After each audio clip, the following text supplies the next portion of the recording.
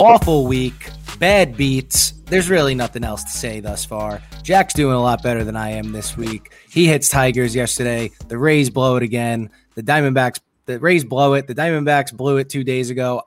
It's a rough start. I'm Steve Armato back with Daily Dingers. I'm here with Jack Perotti. Jack, I have to get back on track today. I mean, you changed the hat. You're on the right track. I know. New Belgian Brewing hat. Listen, they're not a sponsor of this podcast, but if you're listening and you want a sponsor, we are looking for them.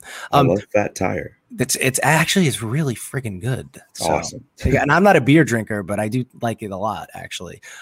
So before we start, I owe Tyler Glasnow a public apology because I said, what is he doing? Complaining about the sticky stuff. But here's the thing. The headline was clickbaity, and the article I read lacked all of the context that Glasnow was talking about when he said that he thinks not being able to have something a little bit sticky caused his injury. He explained how the balls are actually really slick. So when, which they are, if you've ever picked up a foul ball at a game, the balls are really slick. So he would use a little bit of sunscreen and mix it with the rosin bag just so he has more of a grip, and he would hold the ball loose like an eggshell to throw. But without the ability to have that, once the ump started checking, he'd have to hold the ball tighter and further back in his hand. So instead of holding it in his fingertips, he'd have to hold it back in his fingers, and he's got huge hands. So now instead of his arm and his forearm being loose when he's throwing, he had to grip it tightly. And he said after his start against the Nationals, he threw really well, but he woke up the next day more sore than he's ever been after pitching. So he said his arm was sore in different areas. He didn't really know what was going on. And then that soreness ended up popping in the most recent game. So Tyler, I owe you an apology. I am sorry. I understand what you're saying. And now I get it.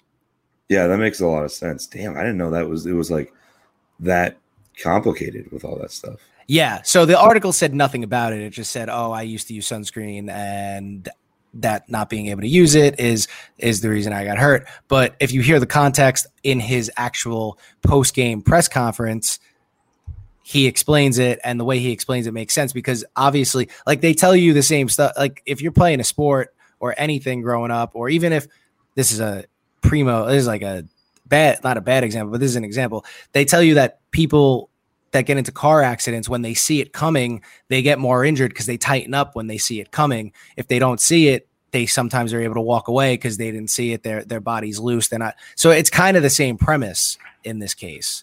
So it's weird, but I understand it for sure. Yeah, it makes sense. Yeah, and so, batters would actually rather these guys use something. I'm not saying it doesn't need to be spider tack. That's a bit much, but just a little something. It's fine. Sunscreen with rosin, or sweat with rosin. Maybe I don't. People have been doing since baseball has been a thing. Yes, that's correct. 1950s, people were using. Everybody was using something. So that's why I'm a big proponent of let's just let them use PEDs, juice it all up, and let's go. Let's make it a show. Make it a show, baby. Just listen, PEDs, you get, if you lose a challenge, a batter of the other team's choice gets to use a metal bat his next at bat. I think this is awesome. I think this is like the XLB, instead of the XFL, XL, extreme. Exactly. Let's go. All right. So enough of my tangent. I got to get back on track today. You're riding high. You're pretty hot. Hit the Nerfy yesterday. You hit the Tigers. What do you got for your best bet today? Yeah, I really like the Mets minus 116 today against the Cubbies. Marcus Stroman's been awesome this year. Kyle Hendricks is doing a little bit better right now, but away from home, he's been getting rocked a little bit more. It's more me just trusting Marcus Stroman. I do think that Mets lineup is solid. They have decent numbers against Hendricks as well. Not a lot of guys in the Cubs have seen Stroman that often. I'll take Stroman and the Mets over the Cubs today. And Hendricks doesn't really pitch well on the road either. No, not at all. So, all right. I'm done betting against the Mets because every time – listen, I love watching them win, but every time I bet against them, they win. So my bank account cannot handle that. I'd rather, I'd rather just watch the Mets win. I'm going with my best bet today. I'm going Brewers -1.5 against the Rockies. That's at -104. So I don't want to overthink this. These two teams have been moving in completely different directions this week. The Beer Makers just got swept by the Reds. The Rockies actually swept the Fathers. The game is in Coors, where the Rockies are a completely different team. They've only won 5 road games this year, and I think they're 22-12 at home. So the Brewers are throwing their best pitcher, Brandon Woodruff, tonight. He's got a 1.52 ERA. This is a game they need him to be the stopper that he is. He's going to come into Coors. I think he's going to come into Coors. I think he shuts down the Rockies tonight. I think that thin air in Colorado is the slump buster for them. I like the -1.5. I like it even more because on the 3 occasions this year that I have bet -1.5 at -104, I have won all of those. I'm 3-0. Let's go for 4-0 tonight. All right, I'm about that. Yeah, I mean, I feel like that's like the prime like letdown / like get back on track game for those two teams. Yeah, and I do like Woodruff going against Marquez. Marquez hasn't been awesome lately, but also I'm basing this off of that. Sometimes I've learned this. Sometimes there are numbers that you can bet on consistently, like this -1.5 at -104. You could bet on those on certain numbers a majority of the time, and those that will hit. So I'm 3-0 on it. I'm going to try and do this for a 4th time. I like where it's at. Yeah, let's get it. Let's get after it. So what's your underdog today, dude? Yeah, I like the D-backs today. I know they really screwed you a couple days ago, but they did. D-backs +179. It sounds crazy because Kevin Gausman's pitching for the Giants, who's been an absolute ace, but Zach Gallen's on the mound for the Diamondbacks, who I actually really like a lot. He's probably been their best pitcher this year. But I mean, if you look at the numbers and the matchups, the Diamondbacks hit Kevin Gausman decently well. I mean, there's a couple guys that are hitting above 300, a couple guys high 200s, decent amount of home runs, some good doubles. And the Giants, for some reason, can't sniff Zach Gallen. Mike Yastrzemski's only 7 for 2. Wilmer Flores hasn't got a hit. Dominic Solano, who hits the cover off the ball, is only 2 for 9. Brandon Belt's 1 for 7. Crawford's 1 for 6. Like, I think this is just, I mean, it's like a pitcher's matchup at this point. And I think Gallen has the edge over Gausman just strictly based off of what those hitters have seen. Okay. The only reason this worries me, there's 2 reasons this worries me. 1, because it's the Diamondbacks. 2, Gallen's coming off the IL. Gallen's coming off the injured list. Maybe he's not as sharp.